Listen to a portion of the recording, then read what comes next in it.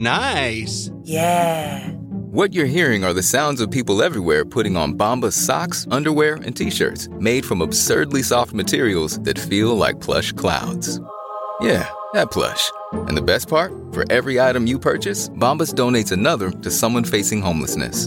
Bombas. Big comfort for everyone. Go to bombas.com/Wondery and use code Wondery for 20% off your first purchase. That's bombas.com/Wondery, code Wondery. This podcast is supported by FedEx.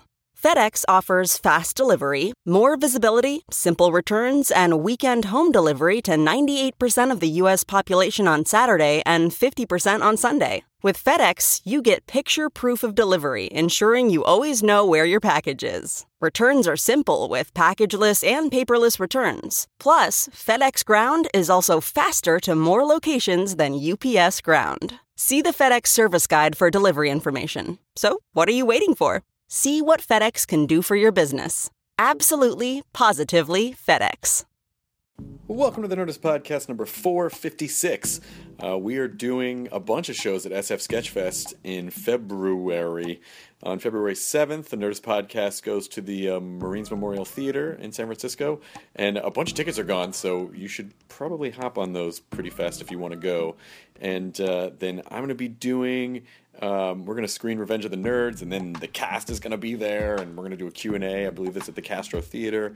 And I'm doing a bunch of shows that weekend, and the weekend of February 7th. So go to sfsketchfest.com if you plan on being there, and come by. And if you don't want to go to any of my or our shows, then SF Sketchfest has a multitude of other shows that would be of interest to you. So, again, sfsketchfest.com to get tickets, and hopefully we'll see you there.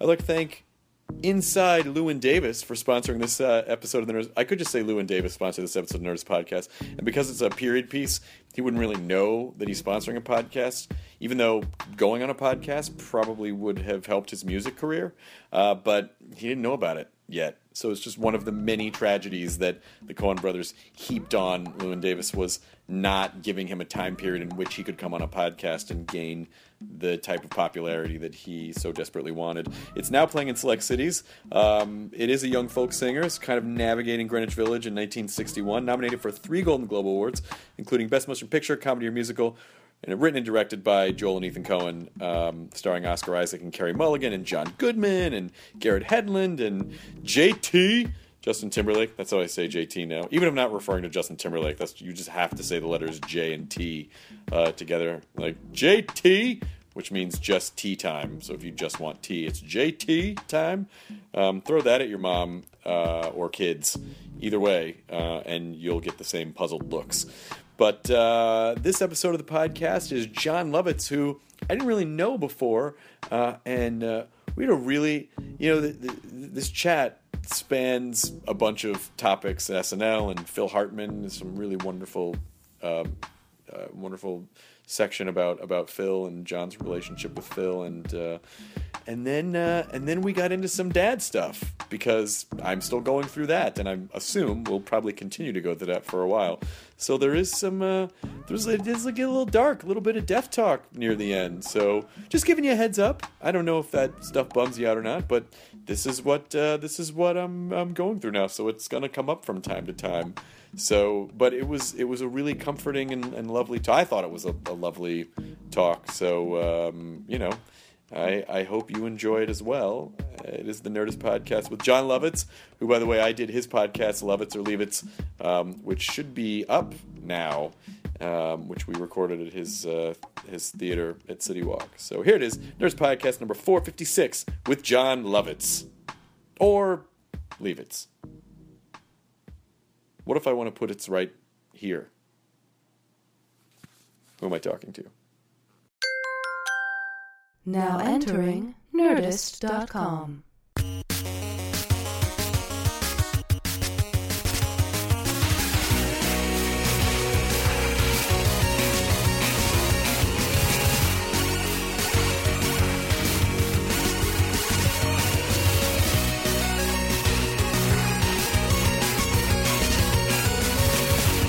There's no official start. This is it, really. Oh. And we're done. Well, thank you for having I'd like to me. thank John Lovitz for being here. I had a delightful time. Thank you very much. Yes. It was a good 45 seconds. I think it was a really solid... I think it was the best 45 seconds. I've heard of your podcast, so I'm just thrilled to be on it at all. Well, So, goodbye. Attention spans are very short now. Kids listen for like 45 seconds, and then that's it. And they have no time anymore. Yeah. It's the ADD, which I have. Did you just say You'll something? notice. I'm sorry. I was looking over there. What? What, you? You go. What, you? Huh? What? It's really nice to meet you. I feel like we had met once before. Years ago, when I used to drink, I used to. I would ride shotgun in Bob Saget's car, and then Bob and I would go out and tear it up. And I feel like there were a couple of nights after the Laugh Factory. Well, I would say it might be the Laugh Factory because, I used to do a show there on Wednesdays, and then Bob would come by sometimes after me. So, maybe I apologize. I don't remember. No, I wasn't saying You'd that for you think to remember. I remember because I don't drink. Oh, you don't either. You don't either. I stopped because of those nights. I stopped because of those crazy nights. It's been like 10 years. Did you Wait, ever? You mean you and Bob got a little intimate? Yep, that's right. Well, who's to say? We were both really drunk. Anything could have happened. I don't know.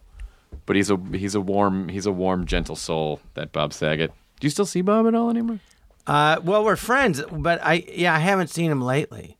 But he's gotten married. He's he's all married now. Yeah, to the Hope, who I met her at the Playboy Mansion years ago. She's a Playmate of the Year. So, I think if I was married to the Playmate of the Year, I don't think I'd see my friends.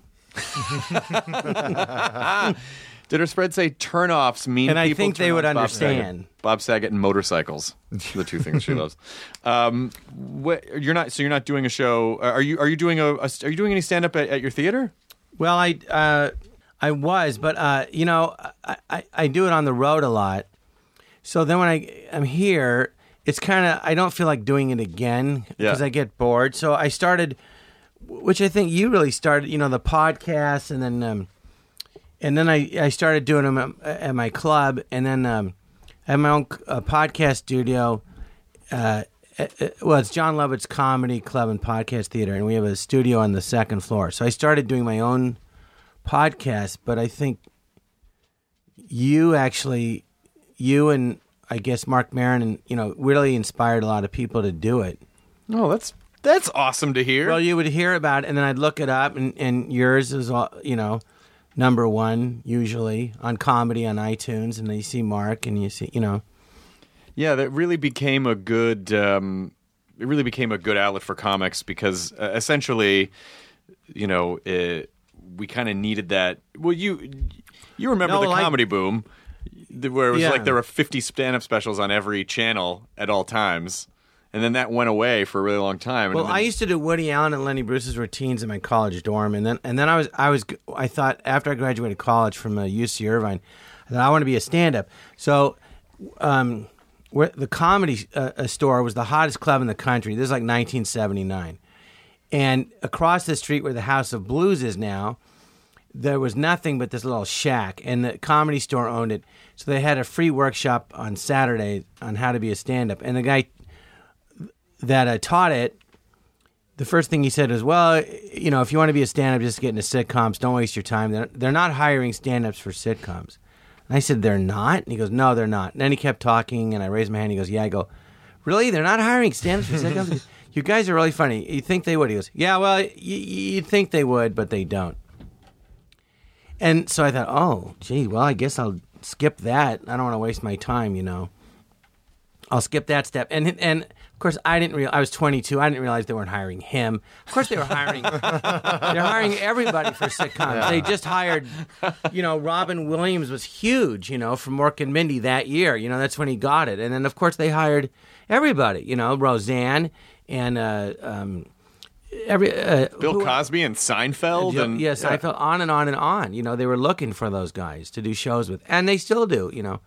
But I started doing it about 10 years ago because my agent manager, I called him up and I said, listen, I'm not broke, but can you get me some work? I'm going to run out of money in 5 years. And they both said, why don't you sell your house? And I said, well, I have a better idea. I'm going to learn how to do stand-up and fire both of them. And that's what I ended up doing. And then, now I'm in this business. And it's interesting. And I have a great partner, a new partner, Mark Short. And it's interesting. But the thing about stand-up I realized was everyone for years said, you could be a stand-up. But I didn't have anything to say. I was just so obsessed with acting. So if you said, what do you want, like on Saturday Night Live, I said to Lorne Michaels once, I said, I think to succeed on the show, you have to have something you want to say about the world. Something, I don't care what it is. But, and he went, yeah. I go, that's what you need. Even the writers, you have to, it's satire. So you have to want to satirize something. And all I wanted to satirize was old movies. I just wanted to be an actor. So that's all I was thinking about. And then, though, after about 20 years, I started getting opinions about everything else and listening to the news more. And, so then I had stuff I could talk about. And I think that's with these podcasts, it's the same thing. You have to have, like, opinions about the world. And I was just so completely focused on acting, and that was it. And I didn't have anything to say about anything, really. Well, I just was obsessed with that, and that was it. So you skipped the stand-up track at the Comedy Store in 1979. That would have been an amazing time to be there, because then you've got like Richard Pryor going through there, and then a couple years later you have Kinison going through there, and Robin, and all these amazing, like when the main room was probably just explosive. Or was it wasn't just the hottest comedy club in the country. It was like the hottest club in the country. There was Studio 54 in New York, and there was the Comedy Store in L.A. I mean, it was like packed. Like on a Monday night, they had an improv potluck night. So I went to that for 3 weeks. And then the third week, I was waiting in line. And I'm like fifth in line, and a guy said, we're asking certain people not to come back, and you're one of them. Oh, shit. Yeah, and my face just dropped. My heart just sank, And I'm so, proud to say that I've never seen that guy work. and then the next week's when I went to the stand-up workshop, Well, did you find sketch then? Did you start doing sketch comedy? Like what was the path from there to SNL? I didn't know anything. I didn't know what to do. And a friend of mine who graduated about, I was in the quarter system at Irvine. So he graduated a quarter before me. So I said, what do we do now? Because it was all theater at Irvine. He said, well, Los Angeles, everything's filmed, so I'm taking a class for acting on the camera. So he goes, that's what I think we should do. I went, okay. I didn't know. So I went to this place called the Film Actors Workshop, where he was, and this guy Tony Barr ran it, who was great. And I did that for a year and a half, and it is a lot to learn. It basically you have to pull it way back from stage, because when you're on stage, you're in a big room and there's no microphone, so everybody has to hear you, but you can't yell. Because then it looks like you're yelling, and you can't burp like that either. And so you have to learn to use your voice, and project it and make it, you have to hold the audience's attention, but, like a stand-up, but you're in a play. Whereas a movie, they go, the audience is like, a foot away from you. The camera's right there. The mic is at, the base of is on your shirt. They can hear you. So it's the art of a subtlety, and also the camera, it picks up everything that you're thinking. So if your focus wavers in a scene, the camera picks it up. It picks up everything. So it picks up everything true, and it picks up everything false. You know what I mean? So it's really tricky. It's very subtle, and it's really hard to do, and harder. A lot of stage actors go, oh, no, stage is much harder. I'm like, no, it isn't. This thing is so subtle. Every little thing you do, the audience reads into it. Everything. So what I learned was basically you don't do anything, and then unless it means something. You know what I mean? Mm-hmm. As opposed to you can't control everything either. All your attention's on the other person, and when you're acting, and that way you're just kind of letting it go, and the camera will pick stuff up, And I remember there's a documentary on YouTube I was watching about Marilyn Monroe. It's called anyway, The Last Days of Marilyn Monroe. It's about her movie. It was called Something's Got to Give, and they ended up, scrapping the whole project.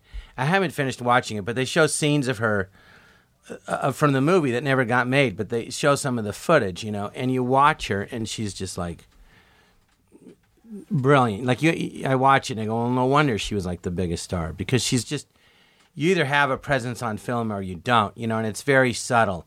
And there's a scene where it's funny. I was just listening to the radio. It's an old My Favorite Wife. It was a Cary Grant, I think, movie. His wife's on an island for 7 years, and he thinks she's dead. So he gets remarried, and then his wife shows up the day he comes home. Right. So that's what this movie is going to be, a remake of that. And I think they made it again with Doris Day and Rock Hudson. And Castaway. Well, Castaway, kind of, yeah. That's what I was thinking, like a serious version. Yeah. But anyway, so they show the scene where she first comes home and she hasn't seen her. In this movie, it's like she's gone 5 years, and she sees her 2 kids that she hasn't seen in 5 years. And they were like, 2 and 3, and now they're like 8 and 7. So it's just the camera on her, and she's looking at her kids for the first time in 5 years. And it's just, she's unbelievably like, this is an actress, not a sex symbol, an actress. She's unbelievably fantastic. Like, better than anybody I've ever seen. It's crazy. She was good as Meryl Streep as an actress. She's unbelievably great. Can you learn that, or do you think she just has that? She just sort of had those skills in her brain? No, she was studying acting and everything, but I think she had a talent for it, Yeah. Like, she was very open and very vulnerable. So, but then it said she was going to the actor's studio. So you learn how to be effective in certain ways. And basically, Alan Bates is a great English actor, and he said movies photograph thought, meaning, when you're on film, like a close-up, right? They see your face and they see your eyes. You ever heard that expression? Your eyes are the window to your soul. Mm-hmm. Well, that's what it is. So your eyes are the only part of your brain that's visible. So if you think you see it in somebody's eyes, and the camera picks it up or it doesn't. But for some reason, the camera with her picked up everything she's feeling. And, I don't know how you do that. It just does or it doesn't. But for example, like an actor on a stage, they go, you have to develop your voice. And when the point of your voice is that whatever you're feeling, your voice can express it. And so you can learn how to do that. And some people can do it and some can't. Or some learn how to do it. Yeah. So, but something like SNL is essentially like live. It's that sort of weird hybridized, it's like theater comedy, but it's televised. So you still get close-ups and stuff, but you're still playing to that audience there. It's just kind of this weird hybridized. It's a combination of everything, and I loved it because it's live and the audience is there. But I figured it out. I go, exactly what you're saying is, how do I play it? Because you're on stage live, and there's this really high energy, and the audience is there, and you have one shot at every scene. But at the same time, you're on camera. So I thought, all right, you play. I play to the audience that's there through the camera.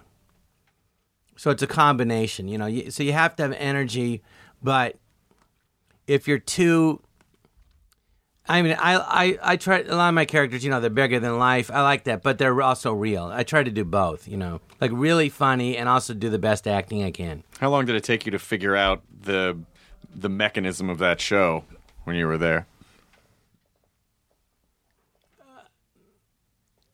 Well, I figured it out pretty quick, but not, I got better the more shows I did, you know what I mean? And then, I learned things like, there would be like, say, 3 cameras, right? And there's 3 walls, and then, you call it the 4th wall, it's not there. And Lauren would just block it. He goes, face out, face out, face out, don't, as much as you can. So you would, because they have cue cards, and they would make changes up to the last minute. So the first show I did, I thought I could look at the card really quick and then look back at the person, and the camera wouldn't notice, but it was an idiot. You see my eyes darting, and I thought, I thought I could, do it fast enough. And Penny Marshall was hanging around the first show, and she befriended me, and she called me up. She goes, learn your lines. I go, what do you mean? Can you see me reading the cards? She goes, yes. She goes, I can tell you're reading the cards. I'm like, oh, I didn't think you could see that. And I watched, and I saw my eyes darting. So if they held if you're talking to camera like on Weekend Update, and I would do my liar character, and they held the cards right underneath the lens. It looked like you were looking in the lens, even if you're looking at the card. So those I would know well, but the other stuff I would try to memorize. But the other thing was there's 3 cameras, and you knew which camera was on because there's a red light on top of the camera. So what I learned to do was I knew when the camera was on me and when it wasn't. So I would somebody would say something, and then I'd wait for my camera to go on and time it off that. And that's a little tricky, but it's fun to do. You wait, and then you give it a look and go ba-boom. Otherwise, the joke is missed, Well, so there's technical stuff that you have to do while you're doing the sketch. If you wanted to go into if your drive was to be an actor, was there any hesitation to go after SNL? Like, did you go like, oh, maybe I should just do film and do really, No, I never thought about being on that show. I finally did the Film Actors Workshop. I went to New York for a year. I did the Renaissance Fair, and then I did this off Broadway play, Lady Windermere's Fan, in this theater called the Nameless Theater. That's how off Broadway it was. It didn't even have the name was Nameless. I think it was 88 seats. And then I have a cousin, Bob Lovitz, who went to Juilliard. He's my age, and he wasn't getting work. I said, what do you think? Should I go back to Los Angeles? He said, well, John, you're not even in Actors Equity. How can you audition? He goes, I'm in the union, and I'm having trouble getting work. And he was in Juilliard, and John Houseman at his acting company, and he was a great actor. So I thought, I'll go back to LA and I'll start the Groundlings. And I just thought I had nothing in New York. In LA, my friend's dad said, he's a doctor, and he goes, I have a patient that's an agent. And then I used to work at this clothing store, and the secretary said, oh, my husband has a lawyer that could help get you in SAG. So I go, well, that's better than nothing. I had nothing in New York. And I met the agent, nothing happened, and I got the SAG thing worked out 2 years later as an extra. And but I started going to the Groundlings, so I stayed with my friend David, who's Lisa Kudrow's older brother. I grew up with their family. So I was in Woodland Hills, so I go, I'm going to go to the Groundlings. And I knew about it for 5 years, but I was too afraid. I want to be a comedian like Woody Allen, And I'm driving from Woodland Hills to the Groundlings Theater, which is on Melrose and, near Poinsettia, and I was crying. Sobbing. I was so scared. But I get to the class, and I get on stage and do something, and they go, and the teacher goes, Randy Bennett from Texas, he goes, well, that was funny, but you could have done it like this, you could have done it like this, you can be funny this way, you can be funny that way. And I was like, oh my God, this is like heaven. Because, they always say, stop goofing off, and here they're going, well, you could goof off this way, you could goof off this way, you might want to think. It's like school for class clown. And I was a class clown. And I'm like, oh, this is heaven. So I was in that, and then I got, basically, I did the class over, it was spread out over a year, and I got in the Sunday company there, and I was in that for a year and a half, and then I got voted in the main company, and then I, in September of 84, and then everything just happened really fast. In January of 85, we had a new show at the Groundlings. I was doing my liar character. We got good reviews in the Hollywood Reporter, so Jim McCauley, he booked The Tonight Show, and he's the one that found all these comedians and gave them their break on The Tonight Show. And Roseanne and Gary Shandling and Bill Maher and everybody. Jerry, Seinfeld. So, well, anyway, it's March, third week of March, and I get a call, all these calls on my answering machine saying, oh, congratulations, John, that's so great, from the Groundlings. I don't know what they're talking about on a Sunday. So on Monday, I called the... Tom Maxwell is artistic director. I said, what's going on? Everyone's congratulating me, for what? And he goes, we're going on The Tonight Show. I said, who? He goes, you and Tim Stack and Don Witter, and you're doing I know, 2 yeah. sketches. Oh, that's awesome. Yeah, and I said, when? He goes, Thursday. I go, Thursday? And we're both screaming. We're so excited, and I'm like, Thursday? And you're doing your liar character, and you're doing a piece with Tim Stack. And I want people to understand, just for younger people, to get a call in 1985 saying you're going to do comedy on The Tonight Show is huge. Huge. It's it's your big break. 20 million people watch that show. It was fucking huge. You couldn't. That was the dream. That was the dream to get on that show. When I was in Tony Barr's class, in '79, we'd all talk about what are you going to do when you make it? What are you going to say in The Tonight Show? That was the big break. And I go, and I just got in the company, and I go, what? Me? I was in 2 out of the 3 sketches, And like Phil Hartman had been in there for years, and I felt bad. I'm like, well, Phil's like the king of the Groundlings, and I felt kind of weird, because I thought, I remember saying to my dad, I feel kind of bad because these people have been in it for years, and I just got in, And my dad goes, "You're too nice," So, but we did it, and that got me an agent. And then he suggested Saturday Night Live. I said, "Oh, shut up." He goes, "No, I'm serious." I said, "You know what? I have a better idea. Why not land on Pluto? Why didn't I do that?" He goes, "No, but I'm serious. I'm going to submit you." I go, "All right, just shut up already. I don't want to hear about it." I just thought it was the most ridiculous thing ever. Because to me, it was a whole nother world where those people that lived in showbiz land, and, it was just another world. But Lorraine Newman had seen me in the show in the Groundlings in the summer. She befriended me. So she recommended me to Lorne Michaels, and then Mike Eisenstadt, he submitted my tape, and then I got him, and he got me auditions. And I said, "Get me extra work on soap," because that paid like $90 a day. And at the time I was making $5 an hour. He goes, "You don't want to do that, but," he goes, "think about it. If you really want me to do that, I will." So he goes, "But there'll be auditions coming up in 3 weeks." So the next day I called him. I said, "Okay, I'll wait." So he sent me on all these auditions. I got everything I auditioned for. I had to turn down Divorce Court. And I got a recurring role in a series and a movie in the same day. And I got a movie with Charles Grodin. Jesus. And we shot it on, I couldn't believe it. What movie? Suddenly, it's called Last Resort. Uh-huh. And we shot on Catalina. And then I'd met, this is how silly showbiz was. So I got in the Tonight Show, right? So Jim McCauley recommended me to Fred Weissman, who was in charge of casting Saturday Night Live out of Los Angeles. And Fred was a dentist. And I met him. He goes, "I don't know anything about show business." So I asked Jim, who's good? And he said, "John Lovitz is the best sketch comedian in Los Angeles." And I said, "He said that?" I go, "But what about Phil Hartman and Tim Stack and all, I go, "Well, that's flattering." I go, "I don't think so, but all right." And then he had me meet Franken and Davis, who were producing the show. Yeah. And then I was supposed to meet Lorne, but I was on Catalina. So Charles Grodin on his own called Lorne and said, "Hey, can you see him Friday?" Oh my God. Jeez. Yeah, because he kept wanting to stick me in the movie. I only supposed to have one scene, but he liked me. He goes, "Let's put him in more and more." So what do you think that was? So basically, there's some sort of a magical thing that's happening around you. Everything lined up like perfect. Where you weren't really focused. I mean, you were trying to do this thing. You were trying to do comedy. But all these external things sort of came together. Well, I went to the Groundlings because my same friend, Mike Sabatino, said, you should learn to act on camera. We went to college together. Then he got an agent. "Mike, how did you get an agent? It's like impossible." "Well, John, I got in a play and I got on stage and they saw me." He goes, "You got to be seen."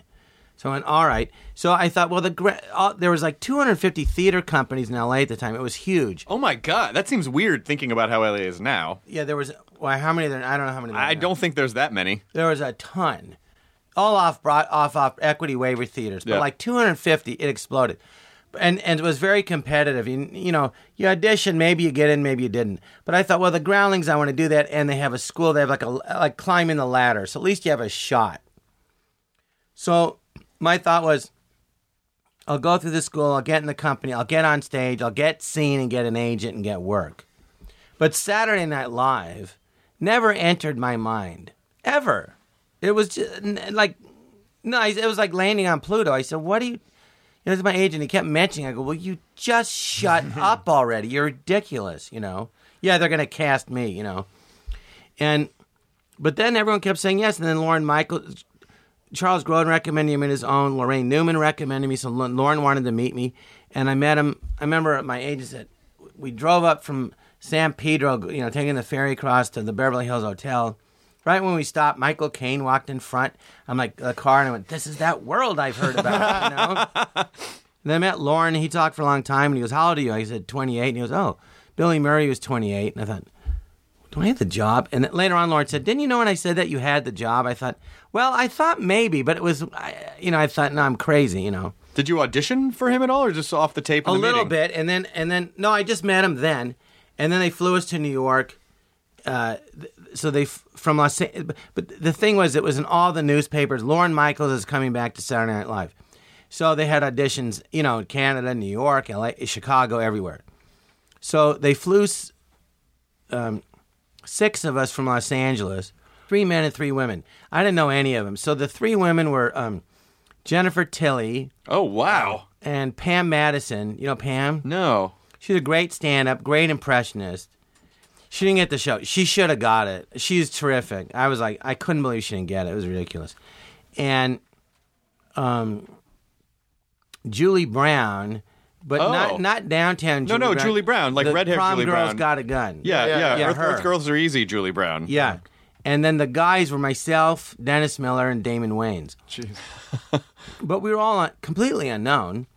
So we fly there, and then there's this huge Minskoff Theater in New York, and there's this huge rehearsal hall.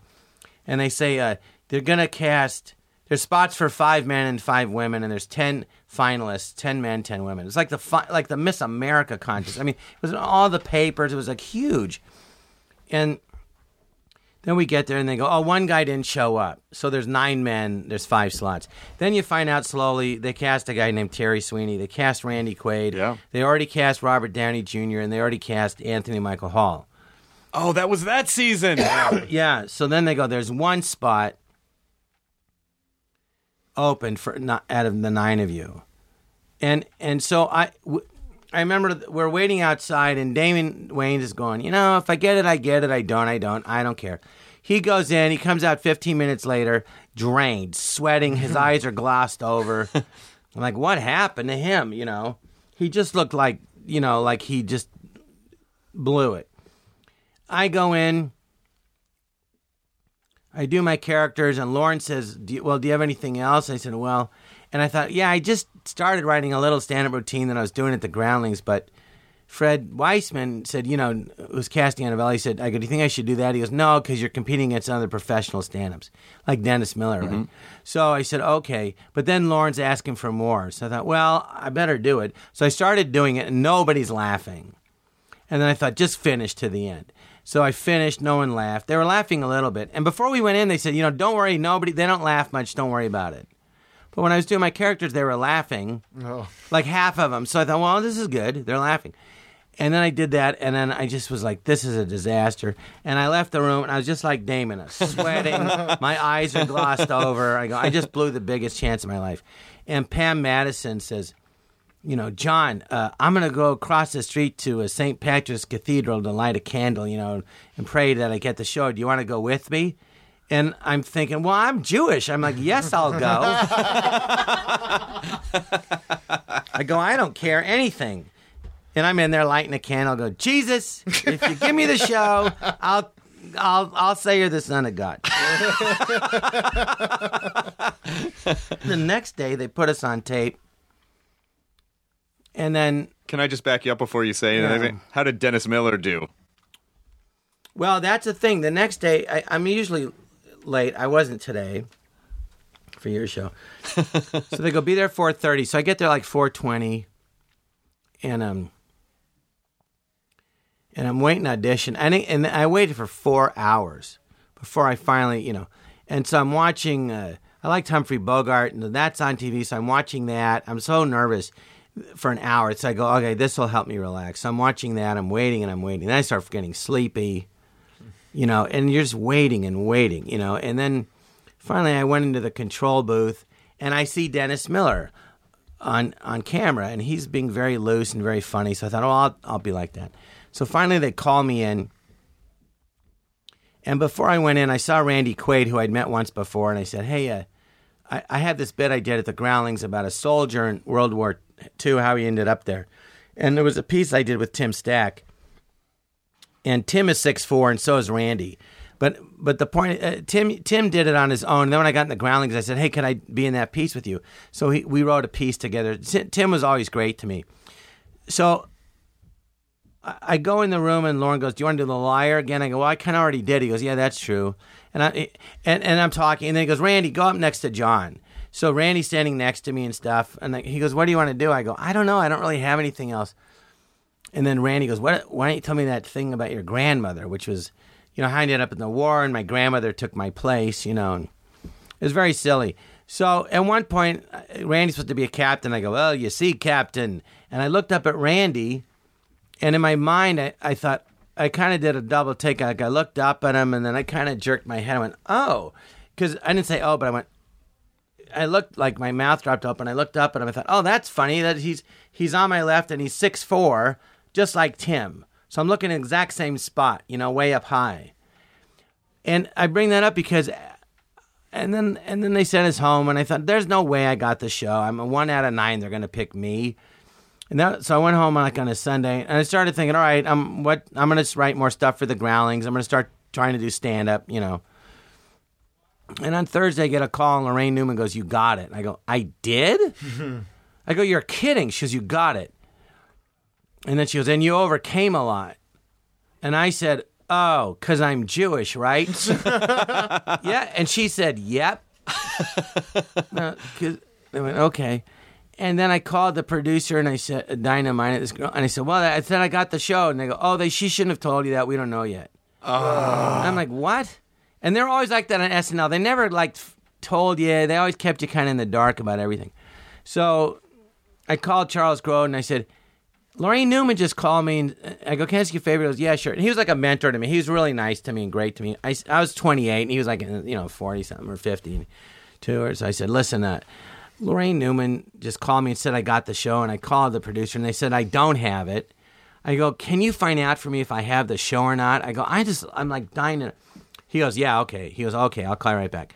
So 5 minutes later, he calls me and goes, you got it. Oh, that's awesome. I go, I did? He goes, yeah. And I went, oh, my God. And I drove down to the Groundlings Theater, and my teacher, Randy Bennett, was my main teacher there. Well, Phyllis Katz taught me song, but Randy was my main teacher. Song improv, Phyllis taught it, but he's teaching class. I go, Randy. He goes, what? I go, I got it. He goes, what? I go, I got Saturday Night Live. He goes, you got it? I go, I got it. And he goes, oh, my God. He starts crying, like sobbing. You got it. You got it. It was such a huge emotional thing, Because I had one job before, and I was 25 for 2 weeks on the paper chase. That was it. Now I'm 28, And I just, and I got it. And now I'm here. And then some other things happened, and then here you are. Yeah. But that was the season. So that was the Randy. That was the Randy Quaid, Robert Downey Jr. season. Was that post that one season with Billy Crystal and Christopher Guest and Harry Shearer? Yeah, right after that. Right after that. So then they basically did. They were 84, 85, and then this was 85, 86. And then they pretty much purged everyone else but you, right? Well, they kept myself and Dennis Miller and Nora Dunn. But you know what happened was we did the shows, and then the second show I did my liar character, and then the next week Robert Smigel did Triumph the Dog. It was his first year working. He said, John, some electrician came up to Lauren's office and said, that liar thing is the funniest thing I've seen in this show in years, or something like that. So Lauren went, oh. So then he put me together with A. Whitney Brown, who was a great comic. Yeah, of course. And then Whitney and I would write it together. And I would thank God, because I didn't know what to do with it after the first time I did it. I didn't have anything. And I really learned how to write comedy and jokes from Whitney, and we were a great team. And after that, I really give the credit 50-50, because we wrote it together, And then we'd had a lot of good shows, and the whole country's imitating The Liar. And then everyone was coming together, and so I remember TV Guide, we'd already done 11 shows, but the Review and TV Guide reviewed the first 3. Didn't mention that my character now is a huge hit, didn't mention anything good, and really slammed it. So the last show was hosted by Angelica Houston, who, it's funny, I just saw her. She just wrote a book about her life. It's funny, I hadn't seen her. And anyway, did a book party. I just saw her last week. So she hosted, and then they had Billy Martin, the baseball player and Yankees manager, as a guest star. So they wrote a sketch at the end of the show where Billy's mad that wasn't in the show more. So, and he was known for a bad temper, and he was the sweetest guy. He was so nice, but I know he got in a lot of fights, but he couldn't have been sweeter. So anyway, they wrote a sketch. They go, let's write a sketch. Billy's mad that he's not in the show as much, so he decides to burn down the studio. So they did the sketch, and there's a big fire, and then you watch it, and you go. Lauren says to the writers, she goes, here, wait for me in the writers' room where the fire is. And then he goes, no, John, you go to my limo, right? And then they rolled the credits, and they had a question mark after everybody's name. I remember that. Yeah, it was pretty, and a lot of people were pissed. But I didn't even know if I was coming back to the show. They didn't tell us anything. I remember that summer, I said, Lauren, am I coming back? He goes, well, yeah, of course. I go, well, I don't know. No one told me anything. I have no idea, nothing, It was always like that. You go, are you coming back? And you fight. They always kind of kept you on edge. You know, the whole time. You never knew if you had your job or not. It sounds like you're one of those people that everyone wants to help and be nice to. What would you attribute that to? Or you just in general? Are you seem like a nice guy? Did you think that's what it is? Like, oh, we really like John. He's a sweet guy. Well, I mean, that was like the last 7. After college, I had one job for 2 weeks. So it wasn't like everyone was helping me. I'm nice, but I think they thought I was really funny. Yeah. But and they are like, oh, you have it. You have that thing. Me personally, I didn't know if I did. I just thought, am I professional yet? Am I a professional actor yet? That's how I was always thinking. So I was always just trying to get better and wanting to be funny and hoping that I was. But I didn't know if I had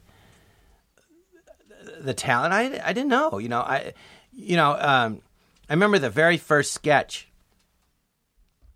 and that I was on, and it was kind of like a talk show format, and Terry Sweeney spoke first, and Denitra Vance, and Nora Dunn, and I think Joan, and I'm going, God, in my mind, they look so confident. I'm so nervous, and you can see it. I'm like going, well, I was so nervous, and I remember thinking, you know what, I'll find out if I have it or I don't. We went on the 9th floor. They had these this glass case, and the 9th floor is where the bleachers are. The studio's on the 8th floor, but it's the 8th and 9th floor, and then the bleacher seats are, the rafters are on the 9th floor.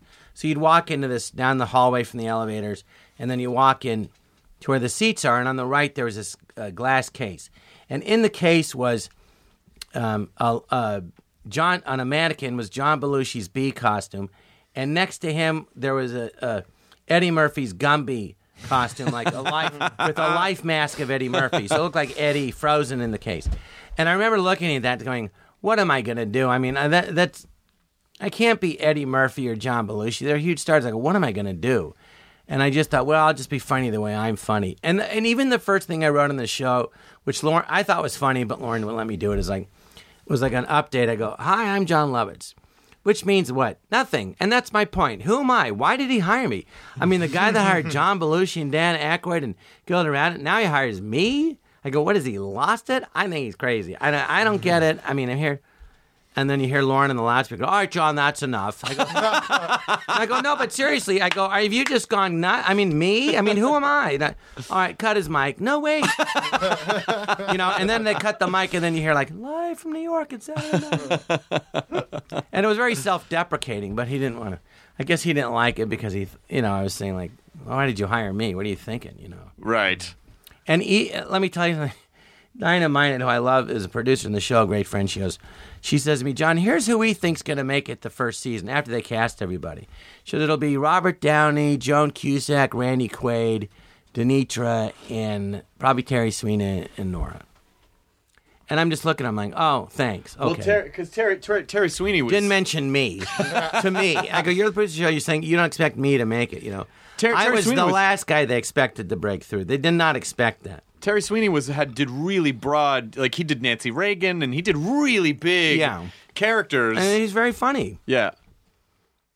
I thought they all did well. I mean, I thought as the season went on, I thought the cast, we didn't know each other. Robert and Anthony Michael Hall were friends, but I didn't know anybody. I met Randy once. I didn't know anybody. We didn't know each other. But I thought we really came together. I was sad that they weren't back. It was weird my second year. I knew Phil and Nora and Dennis, but I didn't know the rest of them, and I was just like, this is just weird. Where are they? It's going back to work, and everybody's new, and you're like, yeah. What's that same feeling? Was it the same feeling you had when you got on the Tonight Show, and you're like, what? But what about everyone else? Well, I felt bad that, I was thrilled to be on it, but, I'd just gotten into the company. And then I got Saturday Night Live, and Paul Rubens, Pee Wee Herman. Yeah, of course, Paul, yeah. He'd been in the Groundlings, and I remember he came up to me, and after I got Saturday Night Live, he goes, my God, I've never seen it happen this fast for anybody. Wow. Yeah, I go, yeah, but it's 13 years since I was 15 doing plays in school, and I just kept going. It didn't seem fast to me. Being in the Groundlings, it was fast, though, he meant. Right. I just got in the company in September, And a year later, I'm on SNL. I mean, it was just, and the only before that they'd cast Lorraine Newman from the Groundlings, and Tom Maxwell. He's very funny. He goes, boy, it's just like clockwork here at the Groundlings. Every 10 years, somebody gets SNL. And then for a while, it was pretty much like go on the Groundlings and then get on SNL. That was kind of it was sort of like the feeder of, then the Chris Kattan. Well, it became, I got it, because Lauren had left for 5 years and come back.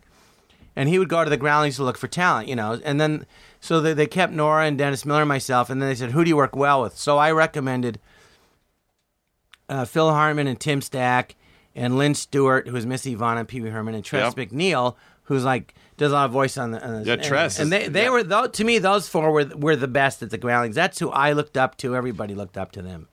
And they ended up casting, Phil, and then there was that cast for 4 years. Then they brought in Mike Myers last year and a half.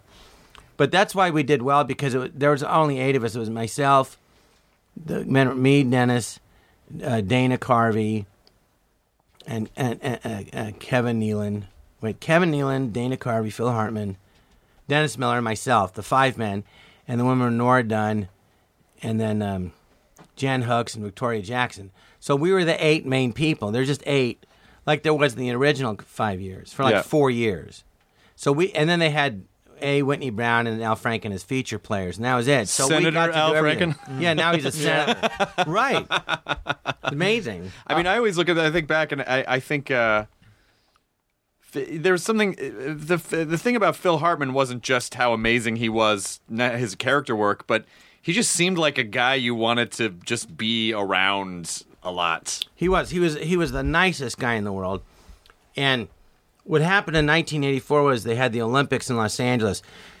So then they had a thing called the Olympics Arts Festivals, and they funded, a lot of arts projects, and they funded 9 equity waiver theaters to do an original show, and they gave you money to produce a show. So the Groundlings was one of the 9 theaters they picked, and then the Groundlings decided they were going to do a show based on a character Phil Hartman did called Chick Hazard, which was a spoof of like a, Humphrey Bogart detective from the 40s and that kind of thing. So they did the show, and then I got asked to I'd been in the Sunday company a year, and then you after 6 months you can vote in the main company. I didn't get in the first 6 months, and then the second 6 months, was a year, and I still didn't get in. And I kind of felt like, some of the people got in, I think I'm better than, but so Tom Maxwell said, well, he goes, you had problems with so-and-so. I don't want to say who, and so-and-so. And I'm like, well, I go, they're mentally ill. I go, everyone has problems with them. I go, I just happen to be the first. I go, they're nuts. I go, I'm sorry. I don't get along with nuts. I go, I don't get along with people who are mentally ill. I just don't. They seek me out, and I just fight with them. And everyone, after me, everyone had problems with them, like everybody. So he said, well, why don't you understudy this part and in the Chick Hazard, and because so-and-so wants some time off, so we got to get an understudy. So why don't you do that? And he goes, I'm the artistic director. I've never worked with you. I really don't know you. So why don't we, he goes, if you're going to be in the company, you're going to be working with me. So why don't we see how we work together? You could understudy this part, and we'll see how we work together and see how it goes. Does that sound fair? I said, yes. I go, that sounds more than fair. I go, that sounds great. That's great. That's perfectly fair. Let's do that. So I understudied this part. Oh, and I said, by the way, what made you pick me anyway to understudy the part? He goes, well, it was Phil's idea. I go, Phil knows who I am? Because Phil was like this giant star at the Groundlings. Like, nobody had money. He had a house. He had a car. Yeah. He had a real job, a new car, a great car. We didn't have a dime. And I remember in the Groundlings, he's walking down this hallway where these lockers are, and I'd never met him, Never spoken to him, never met him. So I said, I go, oh, hey, Phil. I go, and he was in costume, and he looked like a movie star, in this trench coat and the hat and makeup. I go, oh, hey, Phil, I'm John Lovitz. He goes, yeah, I know who you are, John. I go, you do? He goes, yeah, I've seen your work. I think you're great. I go, well, thanks for recommending me to understudy the part. He goes, oh, yeah, you'll be fantastic. And he walked on by, and in my head I thought, oh, my God, Phil Hartman spoke to me. I mean, that's how big he was. And he was 9 years older, and so from that moment on, I just like going, he's the best. And he was like 9 years older. So he's like the big brother. I had all sisters. And David was like my brother, but I always wanted a big brother. So he became that to me. And I was just idolized him. I go, Phil, like a puppy dog. You're the best. You're the, So imagine you got this guy who's like, just says, you're the shit. You're the king. You're like, oh. So one day he goes, hey, do you want to come to my house? I go, yeah. Oh, I kept saying, I want to see your house, Phil. So I went over. He goes, you're the first person from the Groundlings I've ever had to my house. I go, I am? I go, why? He goes, well, I don't know. I'm just very private. I don't have people over. And so we became like brothers, and really, really close, So, of course, when he died, it was just like the worst thing ever. But he's just the nicest guy in the world. And he could imitate anybody. He's a real genius. His brother was a music manager. So his brother said, the group America? He did the album cover. Yeah. He did a bunch. So his brother managed America. So he goes, hey, can you draw an album cover? We're going to do like the best of America. And I asked his brother, I go, was it amazing? He goes, yes. I said, Phil, draw something.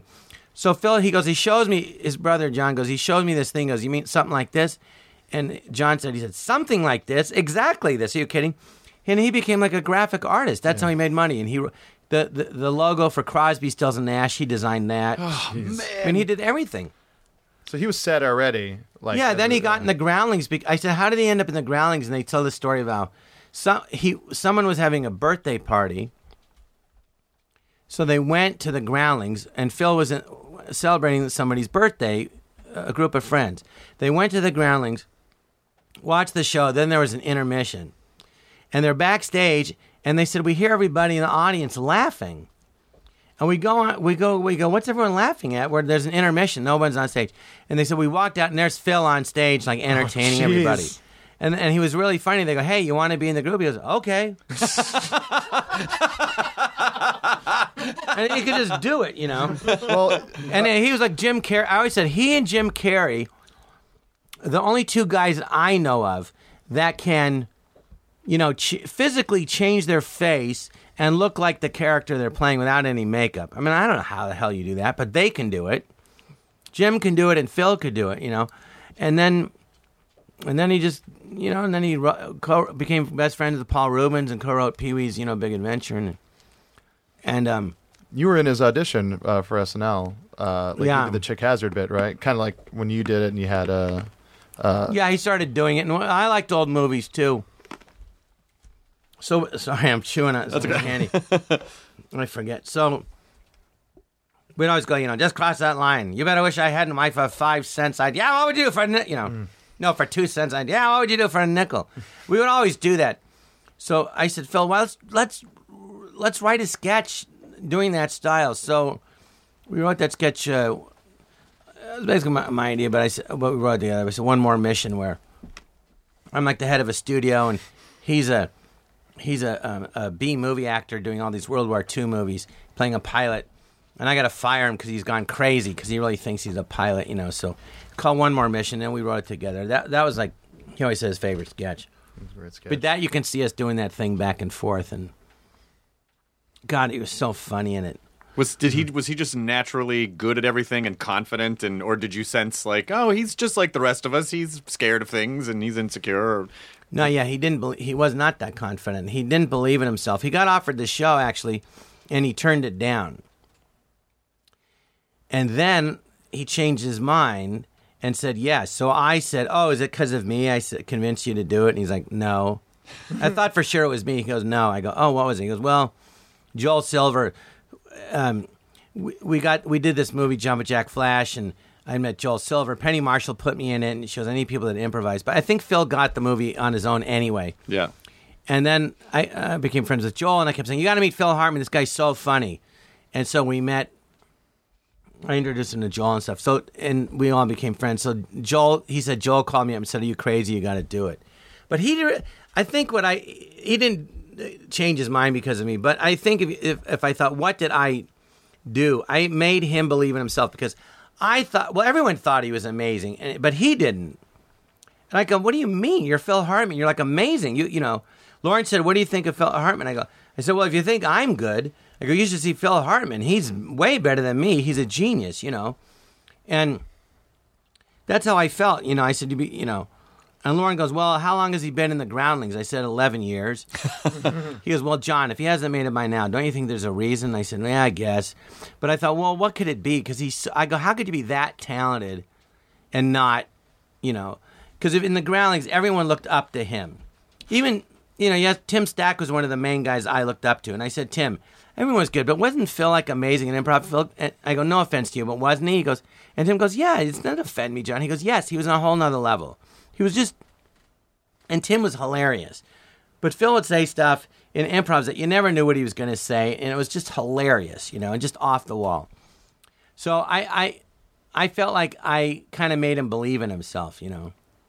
That's kind of amazing. Even though, because I go, how can you not believe? You know, it's like you're a sprinter, and Usain Bolt goes, I don't know if I'm that fast. You go, Usain, you're the fastest guy in the team. You're you know, I'm running, you know, 10, and you're running 9.5. I go, you're like way faster than me. I go, what are you talking about? Now I'm on the Olympics.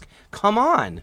It's like that. Getting the Olympics. They go, do you know anyone else who can run fast? I go, yeah, my friend Usain Bolt. I go, you think I'm fast? This guy's twice as fast as me. I mean, he's way faster than me.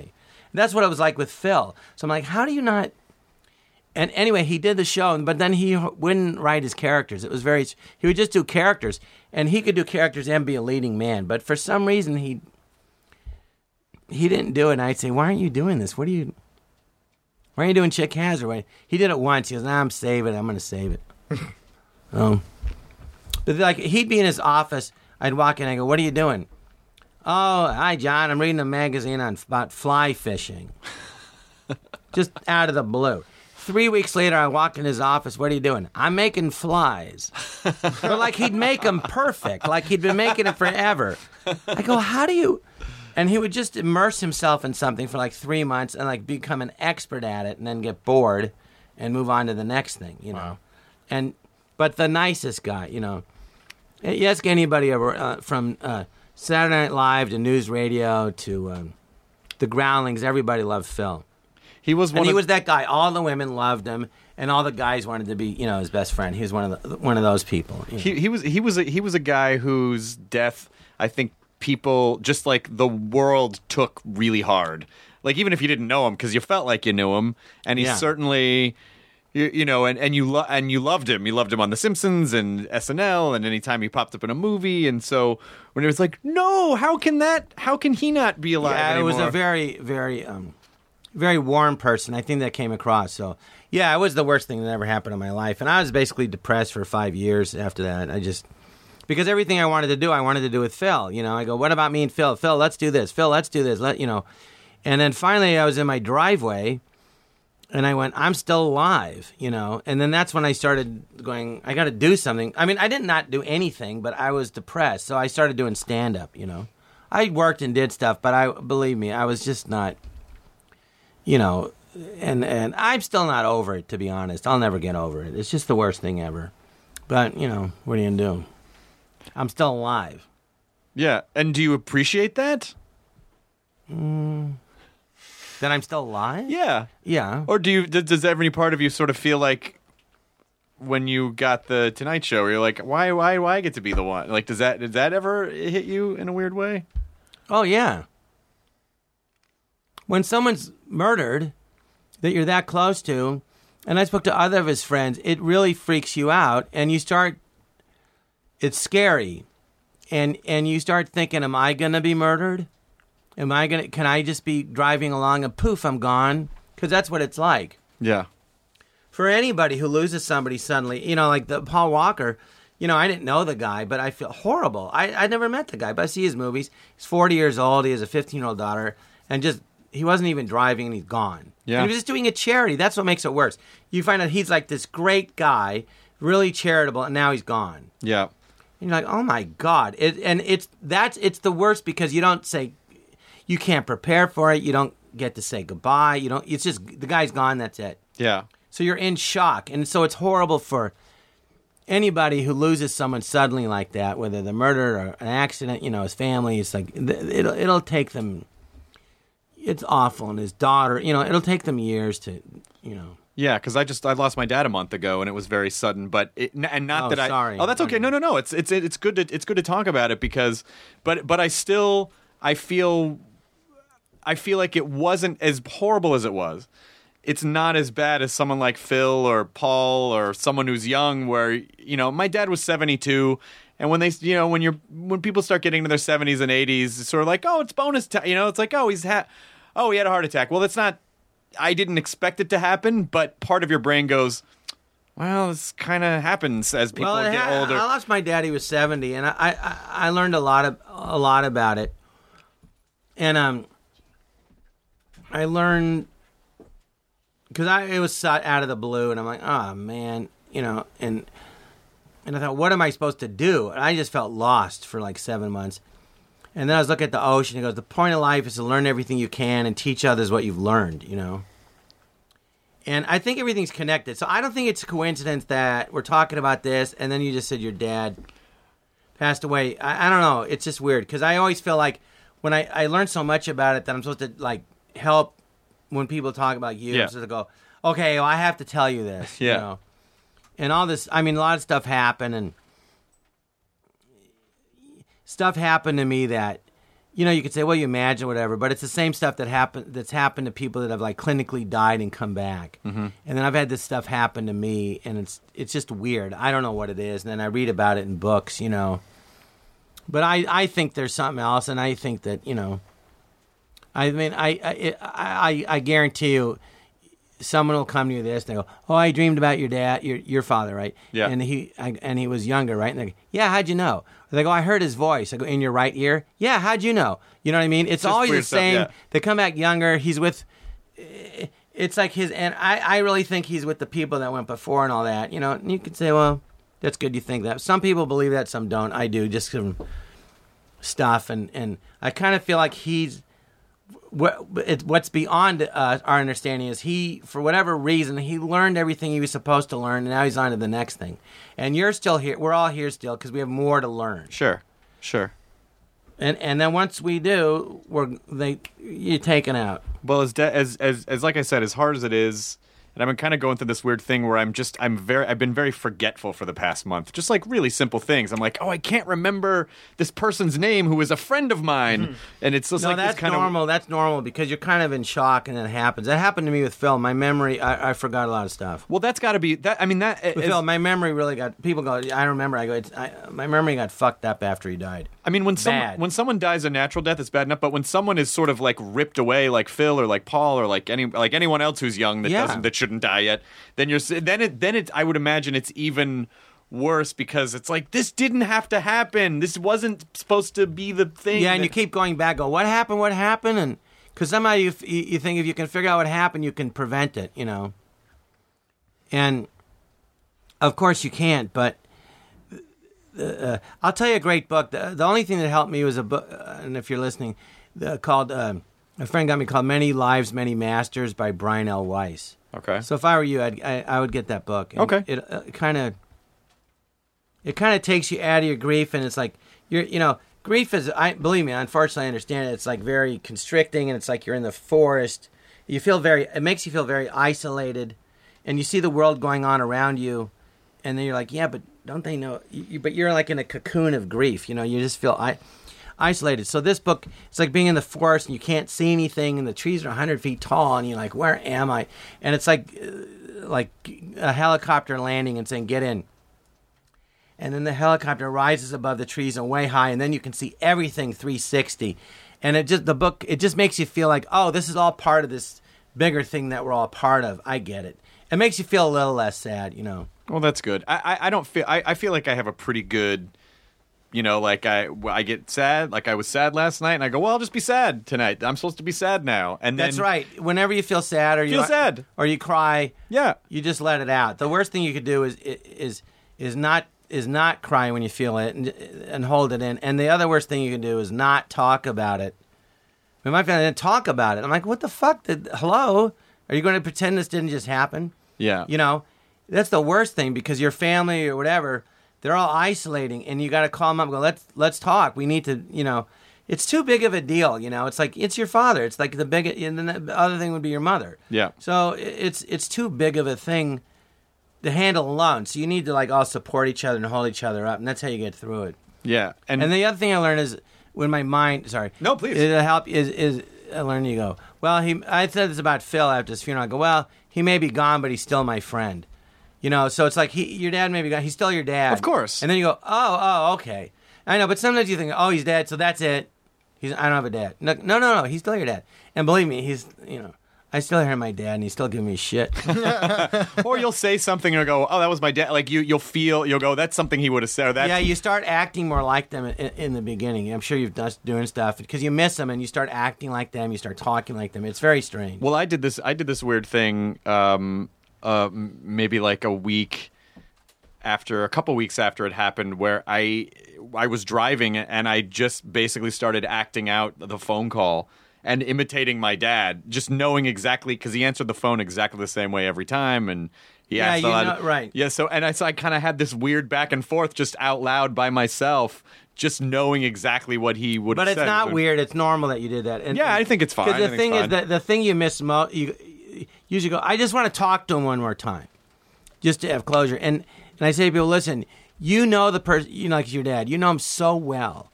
You could have a full-on conversation. You did it out loud, but in your mind, anything you want to talk about. And I say is like go to, you know, I like going, like you go to in Santa Monica in the sun. Oh, yeah. You sit on a bench or wherever you like. I don't know, some spot where you like to just sit and relax and close your eyes. I don't know where that is for you, but wherever that is. And you're alone, and then your mind, you go, okay, let's have a conversation. You go, I want to talk to you about this. And then you'll hear his voice in your mind without forcing it. And you'll have a whole conversation, and it's very weird, but you know exactly what he would say. You don't even have to try to make it up. It'll just be there. It's I just totally there. get why that would be nice. I totally get why that would be great. And I guess... Yeah, and it makes you, you know... Or you could say, come visit me in my dream tonight, and then they come. Do you still do that do you still have that sometimes with, like, Phil? And... Yeah, I've done it, and then they show up. Oh, that's really cool. I like that. You know, you could say it's me imagining it, but, you know, all right, I don't care.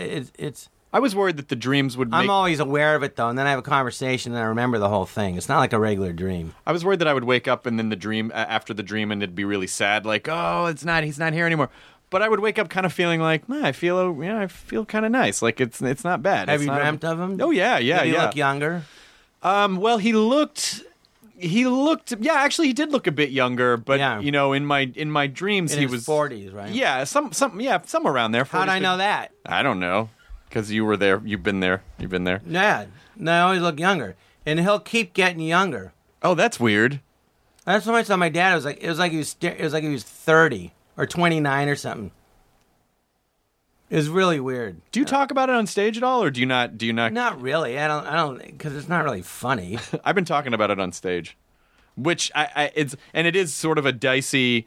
Some parts of it are funny, and then I'm sort of experimenting. Well, if you can be funny, you know, with it, that's fine. I don't know how it'd be funny. I mean, it is a challenge, because once you start talking about, you know, people immediately sort of get like, ugh, when you're like, so my dad died, and they immediately go like, ugh, and you have to go, no, it's okay, you know, like this happens and it's okay.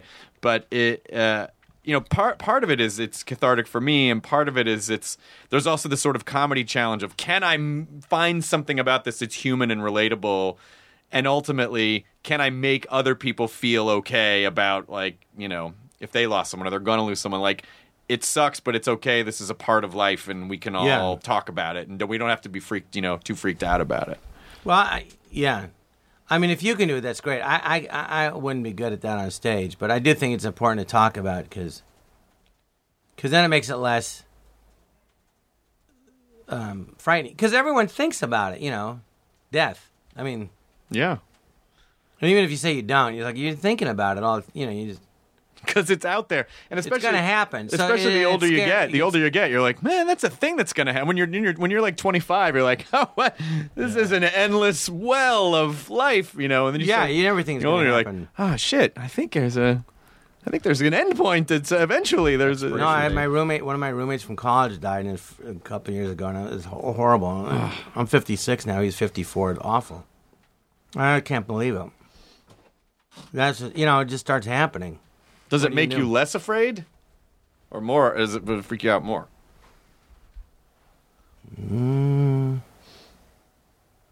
I think both. Yeah. It doesn't make me less afraid. No, it freaks me out. I was actually pretty comforted by the way my dad died. He just had he was fine, and then he had a heart attack, and he was dead. Like, the idea of decaying freaks me out. The idea of, like, oh, you're in a hospital for like 6 months. Well, and that's my dad was a doctor, and so he'd always say the lucky ones go quick. Yeah. So you're right. It was just like poof. So what did you take? What was it that? It's like a quiet fart. You just made it funny. See, you can totally make that funny. You should write that down. It is. It's a silent. Don't steal it. Silent but deadly. Yeah. Did you? I will not steal it. That is on record. That is your joke. Don't like my dog there. I look at him and I think, God, one day he's going to die, and I get sad. Yeah. That's why you enjoy him now. I do. He's a great dog. Jerry's down there under the table. You heard his collar shake a couple times. That's Jerry Seinfeld. What did you? I want some food. Hey, what's the deal with no water on the Nerdist? Who puts the peanut butter in the Kong toy? This is very specific. What? Thank you, Kyle. Kyle's like our Jerry. We let him out. Anyway, sorry about your father. Oh, that's okay. No, I appreciate that, and I don't. It's nice to talk about it, and I feel okay. I mean, I feel as okay as I think you can feel about that. I think I have a weirdly good attitude about it, where I miss him, but I don't. I'm not every night. I'm not like, why? I was like, well, he wouldn't want you to be like that. No, he doesn't want you to suffer. But everyone deals with it in their own way. There's no right way to deal with it. So however anyone deals with it, that's the right way. Except to, I would say kill yourself. That wouldn't be good. That's not a good way. They don't want you to be, I mean,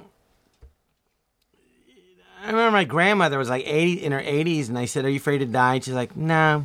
I go, "Why not?" She goes, "Oh, it's enough." Yeah, at a certain point. They're like, because I guess there's nothing left to do. Well, my ex-girlfriend's grandmother was like 94, and for the last few years of her life, she would just wake up and be like, "Still," it was just like, because at a certain point, you're just old, Yeah. and you're just Even if you wanted to do more stuff. there. You can't. Yeah, she just couldn't really do anything else, and she was just as old as you can be, and. It was just like enough. I got it. Yeah. Enough already. So I think it's okay. And I was lucky that I had a good relationship with him. So it wasn't like, oh, I never got to he knew and I knew how he felt, and so we were very. Well, that's fortunate good that because way. I remember my friend's dad said, you feel bad because there's like stuff unresolved. Yeah, he goes, there's always stuff on. You go, oh, I forgot to say. I mean, it's just Yeah. And then you go, no, it's not about what you didn't say or said. You've said everything. Yeah. It's just you miss the person. It's mostly I think you miss talking to them and hugging them. So you can do that in your mind and. Well, part of your brain can't really compute it, and I think that's probably just a forever thing where one section of your brain is like, no, he's fine. He's just over. He's sitting in the chair that he always sat. Well, what I believe is like it's like there's people right now in your life that are alive. But you don't see them, but you feel them. Sure. And the thing that you feel is you're feeling for them, which to me is energy, which is what love is. So that never goes away. So they're still a part of you, and somehow I think when someone can affect you to the point where you feel them, that just doesn't go away. Right. Because you think of them and then you feel them. Yeah. Well, what's that? They could be alive and not in the room and you feel them. So that doesn't go away. And yeah. Maybe there's nothing after this, but I don't know.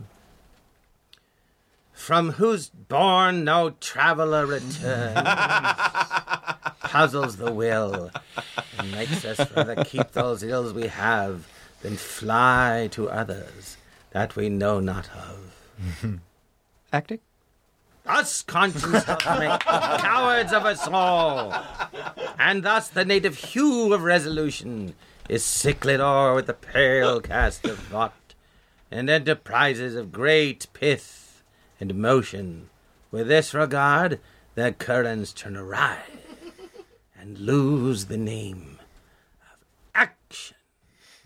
Scene. Thank you. Well, I think that's a lovely place to dismount because we're at about an hour, 10, actually. That was fantastic. What a lovely conversation. I mean, Thank you, Chris Hardwick. I'm a huge SNL geek since the beginning, and so just hearing any behind this, all the Phil stuff is really great too. And what was the one thing that you think, or if I'm sure there was more than one, but what do you think you really take away from Phil? Like, what do you think you learned from him in all that time? Well, he had a lot of hobbies. And he did a lot of stuff. So he got me to that, like when he goes, Johnny, you got to get into cars. Okay. Johnny, you got to get into golf. Okay. So I'm still in the cars and golf, and he introduced me to that. But as far as, I don't know. I mean, the one thing I got from him, I mean, I don't know. I really, I miss him. I mean, if you said, well, are you okay with it now? Are you over it? I'm like, no. It's just always there. But you're probably okay with the fact that you're not over it, which is a weird sort of... Well, I don't know how you get over something like that. I just don't think you ever do. I mean, yeah. My grandfather is the greatest guy in the world, positive, happy, and everything. And he was 22, and he had a brother a couple years older and was killed when he was like 20... Or he was 24, and his brother got killed when he was 26. And he never got over it. Yeah. And he was like in his, 78, and he had a picture of his brother. He goes, "Here's my brother," and then he'd just start crying. Oh man! Yeah, he my just dad, never. same way, his never, brother died like 30 years ago, and still just brings it up. And he's like, he'd probably really love this. Any new movie that comes out, he would have loved that movie. It's just part of him. Yeah, he just never. I don't think you ever get over it. You know what I mean? I mean, it's not like I walk around depressed or anything, but sometimes it hits me. It still hits me, and it's just. I don't know, it just sucks. It does suck. But it definitely makes you appreciate, it should make you appreciate whatever it is that we have that's not that. Like the good stuff. I'm not going to even pretend that I know what the hell you're talking about. I mean, anything that's not, it makes me appreciate, like, the sad parts make me appreciate, like, oh, when things aren't sad, that's really good. Because by comparison, this really sucks. So when things are happy, or when I feel good, or when I feel like, I feel okay, like I really, really go, this is really special because I could be feeling the other way. Well, I think it came down to when I was in my driveway and I'm still alive. I think you lose somebody and it's horrible, and then you go, wait, you can't stop living. Yeah. And then people go, what do you do? And they go, you gotta go, you gotta go on. Yeah.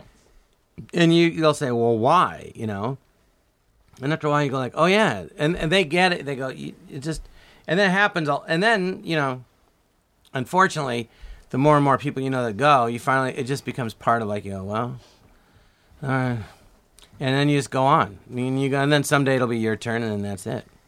Yeah. So I try to enjoy my life like constantly.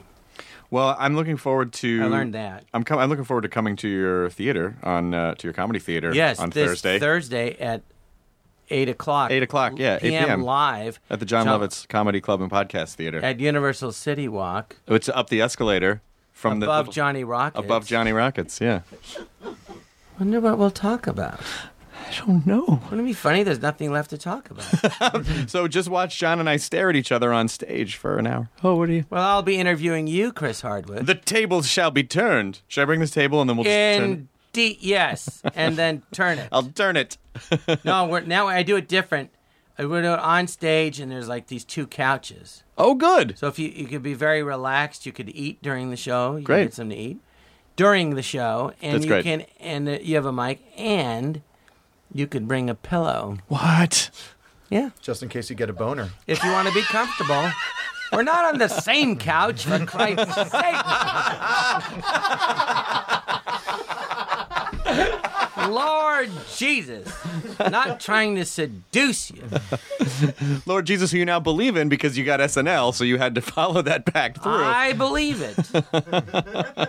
We're all the Son of God.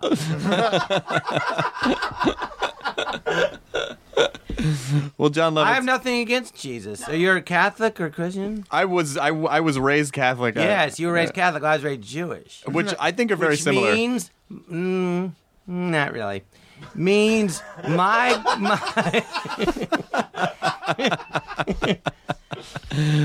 as any Jew would say, they're very similar. And any Jewish person would go, my God is your God's dad. Oh, damn! I guess that's... Trump! Damn it! Whoa. Our God's dad's got a kid, and he's fucking back with a vengeance. Yeah, well, you're always wondering what happened to Jesus after he was 12. We don't know. Well, I'm going to say he was Jewish, so he was 13. I'm going to say he had a bar mitzvah. They gave him he was a rabbi. They gave him some shekels. He got some bar mitzvah. They gave him some money for his bar mitzvah, and he got to celebrate. Or a pen set. A quill and some goat skin. Or a gift certificate for some moccasins or whatever. Or an iPod. Made out of clay. iPod. Oh, yeah, that's right. Made you out of clay. What if they had that stuff then, and then they just lost the technology? Jesus totally had that stuff then, because he could have whatever he wanted. He could have had an iPod back He then. thought he could have made one. Yeah, he could have made an iPod and then brought it to life and be like, live iPod. And then he would have temporarily created an internet to download the songs on, but just for like a minute. What if he was alone? He's like, Dad, which is God, he's going to have a television. He's like, not yet. Well, what are we waiting for? They're not ready for it. Are we there yet? No. Stop bitching at Then me. you're Jesus, and then you die, and you go up to heaven, and then you see your dad, and you're like, thanks a lot. Ugh, I don't like Way you. to protect me. I'm sending you back. Way to look over me. Lazarus you bring back from the dead, but me, I'm up here. You kill me to protect Did strangers. you send me down for in the first? I could have just stayed here. Just back where I started. How do you feel, son? Like I've accomplished nothing. Right back where I started. And he goes like, if you keep this crap up, I'll send you back. That's why I sent you down in the first place. You don't understand me.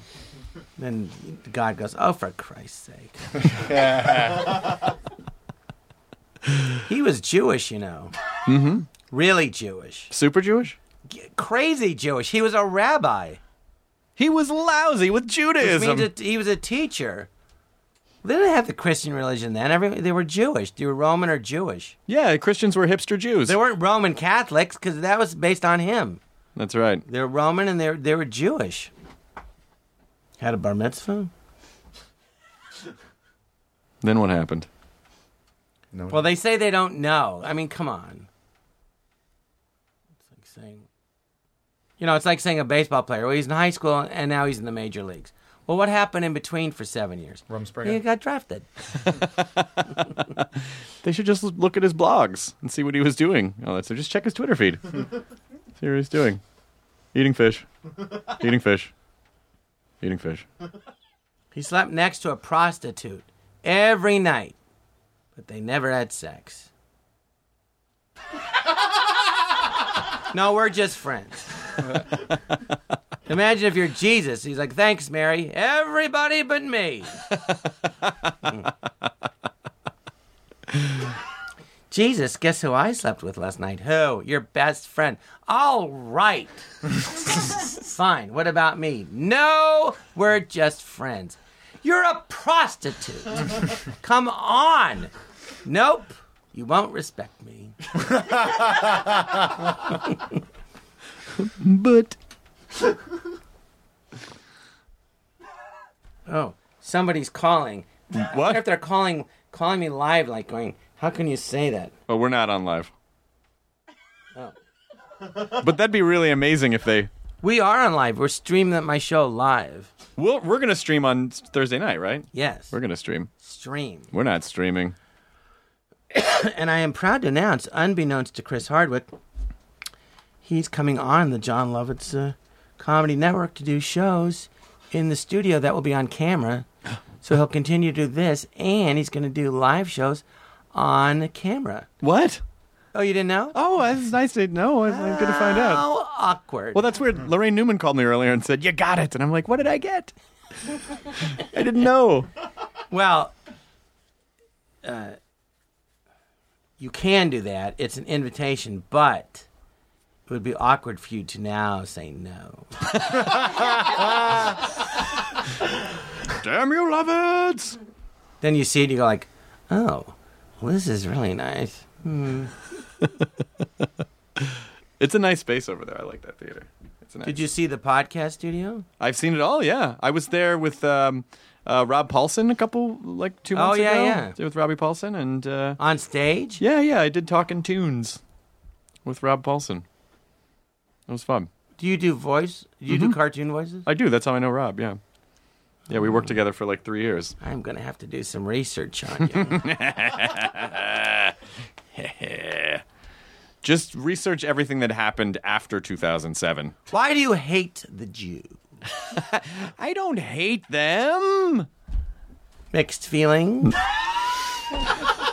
Is it because they put you in awkward situations, like they'll say, oh, thank you for doing this? And you're like, I never said I would do that. You just said it. And it's very awkward now. If I had to boil it down, it would be that. Yes, if I boiled down all of Judaism into that, I think it would be that. We said this, and now you awkwardly can't say no to this. Yes. Does this comic book store know you're leaving? And coming to the Who John said Lovitz. I was leaving? Stop it. That's what I hate about the Jew. They all awkward. do that to you. Well, thank you for being here, John Lovitz. I will see you on Thursday night. Thank you, Chris. An honor to be on your show. Enjoy your The burrito, number one everyone. show, comedy, iTunes. Oh, American Life. Yeah, but a lot of times it's not. Sometimes it's Night Vale. Sometimes I've it's, seen it. It says you. Sometimes it's us. Sometimes it's Marin. Sometimes it's Rogan. Sometimes it's Corolla. Sometimes it's Kevin. Yeah, it keeps switching around. Yeah, we flop around. We flop around. I'm just happy to be nominated. I'm just happy to be in the group. How many people listen to this show? This isn't live, so you can snip all this out, right? It's a few 100,000. Each show? Mm-hmm. Wow. Yeah. Yeah. Well, I just want to mention then, on Fund Anything, we're trying to raise money to help unknown comics. Go fundanything.com, and you'll see it says John Lovitz. We should include that. What do you raise? You're raising money for comics? Yeah, to do like specials and and help them do podcasts and different That's great. stuff. Yeah. 100% support that. Find new talent. Fund anything. Search for John Lovitz. .com. Might say campaign over, but you can still give money. Don't you listen to the website. You just fucking give your money anyway. If that website tells you otherwise. But you get rewards. It's not like you just give me money and then you go, what do I get? I go, I could do your voice message, your outgoing voice message, Yeah. or acting class. There's different rewards. So you get something for the money. That's cool. Yeah. We support that. Fundanything.com. John Lovitz. Oh, God, there's just nothing left to talk about. Do you want to just awkwardly sit here for 10 seconds? Well, I have a question. Okay. On my right is Jonah. Do you ever introduce him or mention him, or you just say sit there and fill in the dead spots? Jonah. There were none, so there were Jonah. no dead spots. Jonah passed away 10 years ago this very night. I'm a hologram. Oh. No, I talk more usually, but what you were saying was interesting. I know, I kind of yap a lot. No, Are you you should and yap. Jonah a comedy team? No, we're friends, and there's usually a third guy on the show, but he is writing on my television show, so he was not able to be here. But Jonah and I have been friends for ages.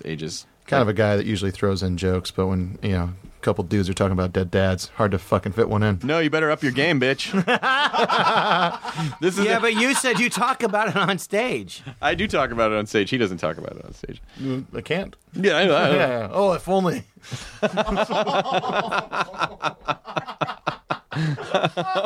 No. What do you say? You go, so my dad died? I do. No, you can laugh. I do, actually. I do. And then I talk about, mainly I've been talking about how ridiculous funerals are and how insanely expensive funerals are. And then I had already weirdly been writing a bunch of stuff about my dad anyway, like months before he died. What did he do for work? My dad was a professional bowler. He was an ex-professional bowler, and he owned a bowling alley in Tennessee. Mm-hmm. Yeah, my dad's like a Hall of Fame professional bowler, so he retired. What's his name? Billy Hardwick. So he retired in the early 70s, mid-70s. Oh, I used to watch it. Who was the... Dick Weber. Yes. Mm-hmm. So he was in that group? Yeah. Oh, yeah, really? Dick was my dad's mentor.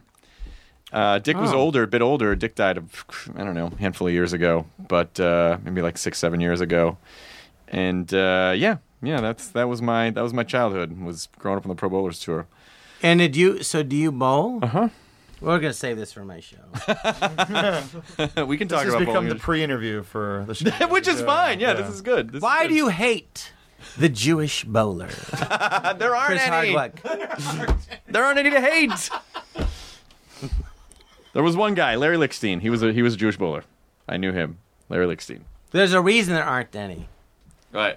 Because if you went to you're Jewish, you went to your parents, I want to be a professional bowler. They're like, don't even think about it. Don't ever mention it again. I don't want to hear this nonsense. No. Not an option. No. End of discussion. It'd be like the movie The Jazz Singer with Neil Diamond, but with bowling instead of pop music. Well, The Jazz Singer with Neil Diamond was based on a movie on the first talkie called The Jazz Singer, starring Al Jolson in 1927. Right. Yeah. I used to imitate him. I saw that Larry Parks, as an actor, played the Al Jolson story. But that Al Jolson was such a big superstar that the first talking movie, the movie was about him, his life. Can you imagine? That's incredible. It was and he played himself. And he played himself. And his dad wanted him to be a cantor, and you sing all the religious songs at temple. And he's like, but I want to be on Broadway, and it was true. Krusty the Clown. It was basically the Krusty the Clown story. Herschel Krostowski, where his dad wanted him to be a rabbi. Yeah. And he's the same story. And he said, I want to be a clown. We didn't even talk about The Critic. We didn't talk about God The Critic. damn it! Good show. Great show. Fucking great show. Well, I can come back. No, this was it. No, you can come back for Heading sure. into hour 4 of the John Lovitz episode. You should. God damn it. I know. How long? You said an hour. It's been an hour 30. You going to edit it? Probably not.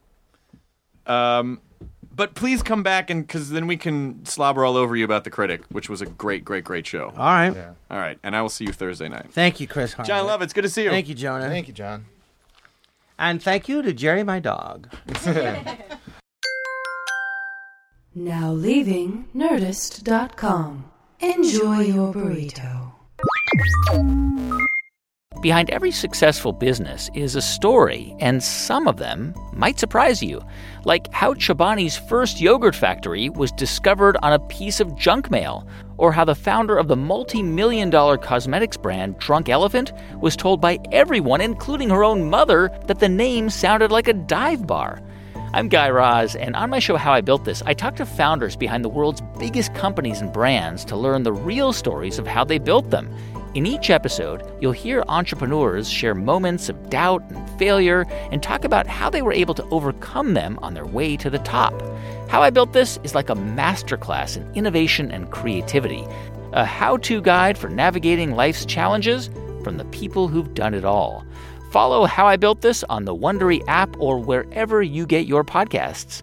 You can listen to How I Built This early and ad-free right now on Wondery Plus.